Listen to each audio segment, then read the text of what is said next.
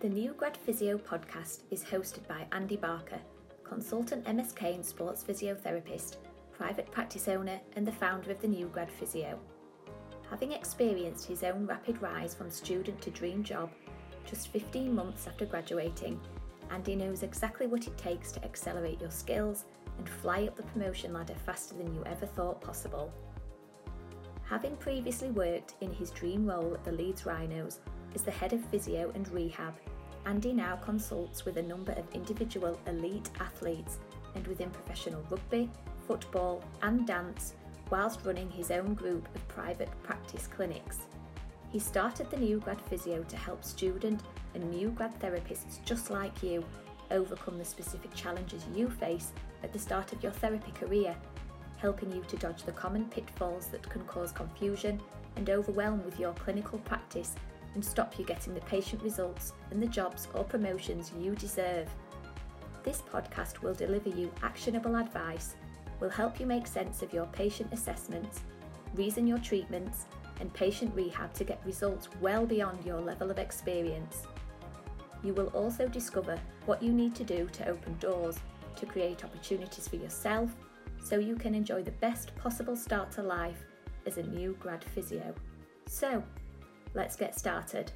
Hello and welcome to another episode of the New Grad Physio podcast. I am your host, Andy Barker, and this week in the episode we're going to talk all about neck pain. And I guess neck pain is like one of those spinal injuries. So I would include sort of neck pain and thoracic pain and particularly lower back pain as particular injuries that so many students and new grads are worried about.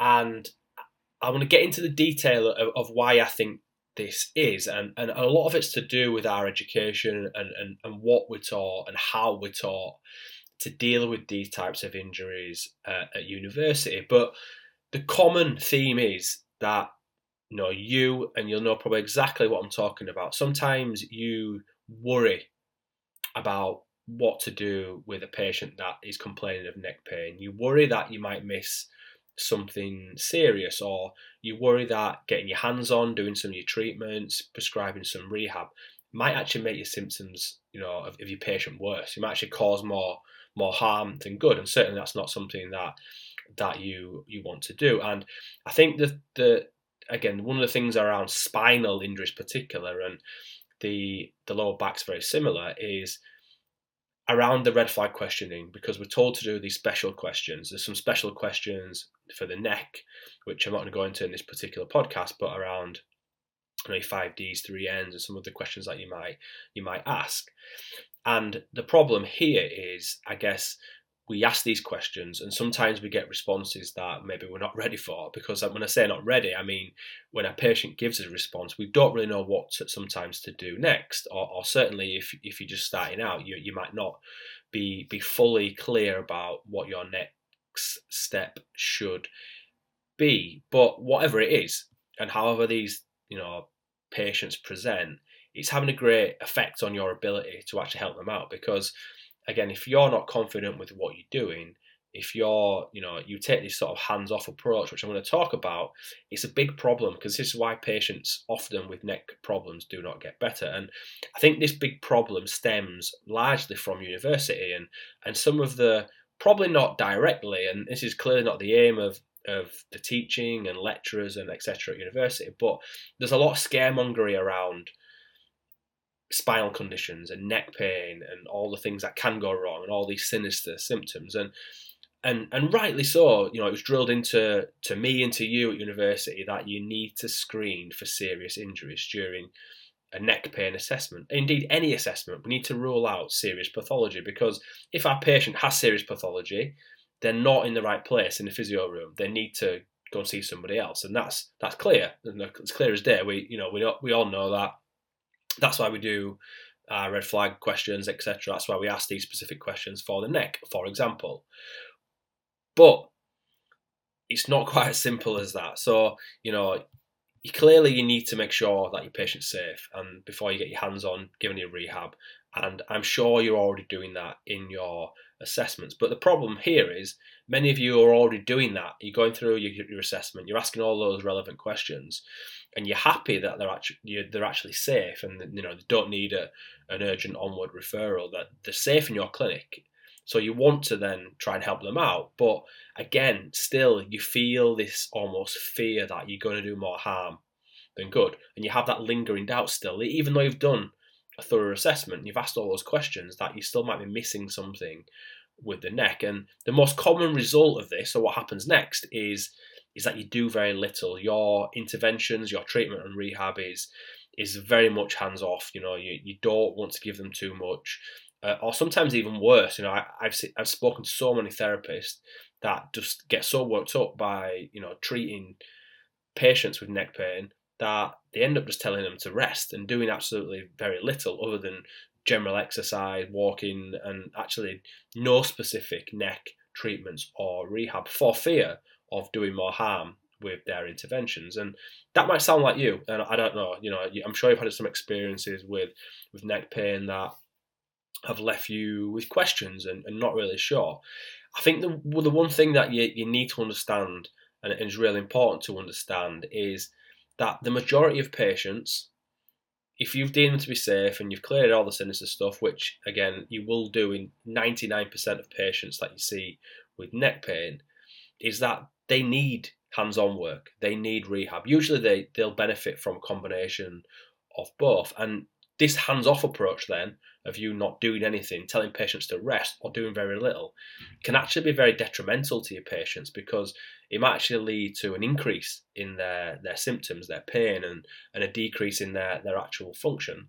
So again, this probably relates to one of the biggest misconceptions that we see, is that a patient presents with neck pain, they have a red flag, we can't do anything at all, we write a referral back to their GP, etc., etc., etc. But the presence of a red flag with your patient does not mean you cannot treat them and you cannot give them rehab. And I'm sure you've seen patients like this who have technical, red flag symptoms. They come into clinic, they've got neck pain, or they've had neck pain, but then they've developed symptoms like pins and needles in their arm, altered sensation.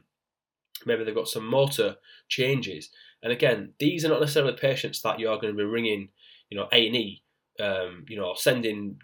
ringing 999, calling an ambulance, sending them straight to hospital, because they don't need that intervention there and then. I hope you're not sending these types of patients to A&E. Clearly, with severe symptoms, then that might be something you do. But in the most cases, having some neural sensation, altered sensations, pins and needles, is quite common with patients with neck pain. But the most important thing here is that the majority of these patients are going to respond sometimes quite quickly to your hands-on work and to your rehab, providing you do the right techniques and give them the right exercises. And if we think about a nerve, so what a nerve actually likes, so nerves like movement, nerves like space, nerves like a rich blood supply. They're exactly the same as a muscle. Muscles like exactly the same things. They like to be moved, they like to be able to, the space to move, and they need and like a rich blood supply. So we know, and it's, I guess, almost common knowledge, that rest is not best for injuries generally, whether that's a muscle injury, a joint injury, whatever that may be. So why do we often prescribe this approach to a nerve injury? It makes completely no sense whatsoever. Nerves like movement, they like space, and they need a rich blood supply. And we're going to get that by getting them sort of moving. So as long as you're happy that your patient does not have any significant sinister symptoms or an injury, they are safe in your care. So I actually posted a neck case study last week in the members group of my New Grad Physio membership. So this was a female patient that had initially started out with neck pain, and then the neck pain had largely settled. Her neck was still a little bit stiff, with certain movements, and then she started with some radiating symptoms into the back of her arm and her hand. And the reason I put these types of case studies, so these are real case studies that I've seen in the clinic or maybe some of the athletes that I work with, and the reason I put a case study in the group every week, so every Monday I'll post a case study in the group, is to give the therapist that I work with the opportunity to clinically reason in a safe way how they would manage this type of problem. And I'll post it in the group on the Monday. I'll give the therapist a chance to look at it, to reason, to say, and put their points across about how they would manage a similar case if it walked into their clinic that very same day. And then on the Friday, so 5 days later, I will do a live video in the group where I'll actually go through the case study in detail. I'll give my reasons for the diagnosis, the prognosis, the treatment, rehab that I use for that specific patient. So I guess one of the big advantages of this approach is that you as a therapist get to see injuries that you might not have seen before, that might not have been covered in your university teaching, which is quite common, or you've not had the experience of seeing before, or not seeing very many of these types of injuries. So again, it's safe because you get the opportunity to clinically reason about what you would do, and you're not actually under pressure. You're not actually in the clinic with this patient looking at you, staring at you in the clinic room, asking you what's going on, because it's really difficult if you're doing this for the first time, trying to work this out on the fly with a real patient stood right in front of you. That presents very different to how the textbooks and journals told you they would. It can be very, very difficult. So when I say it's a safe environment to do that, because you get some practice, you can go through the thought process in your head, think about it, and then so you feel prepared. So then you've seen these cases, you've seen how they will be managed. So if they then walk in your clinic the week after, you're in a much better position to actually treat them yourself. And if you've already qualified, you'll know how important this is, because you will know that the real patients that you see in your clinic, or maybe some of the athletes that you work with, are not like the case studies you treat at uni. They're not, they're not how the textbooks, they're not how the journals tell you a patient presents. Patient X walks in with X, Y, and Z symptoms, so you give them X, Y, and Z treatments and they're fine. I've never seen a patient like that. Textbook case studies just don't happen. So again, giving you the skills, the reasoning, the actual knowledge, and being able to actually apply it to real patients is the most important thing. It's great.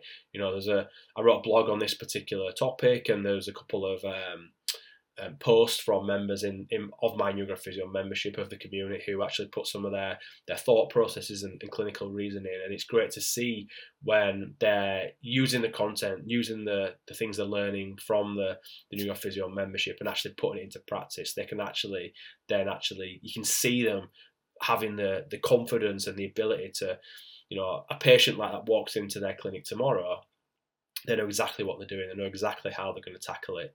They've got that sort of clinical reasoning process in their head absolutely nailed down. So if you're someone who struggles a little bit with neck pain, if you would like to build greater confidence with your neck pain assessments, treatments, and rehab, and get the support that you need to put these skills into practice with real patients in the real world, then head to newgradphysio.com/membership to find out how. As always, I really appreciate your time, your attention, and listening to me and the New Grad Physio podcast. As always, any questions, please reach out to me, and obviously check out newgradphysio.com/membership if you want to learn more. Thanks for listening to the New Grad Physio podcast. Before you head off, I just wanted to make sure you did not miss this. Alongside his podcast, Andy posts a weekly blog on his website, www.newgradphysio.com.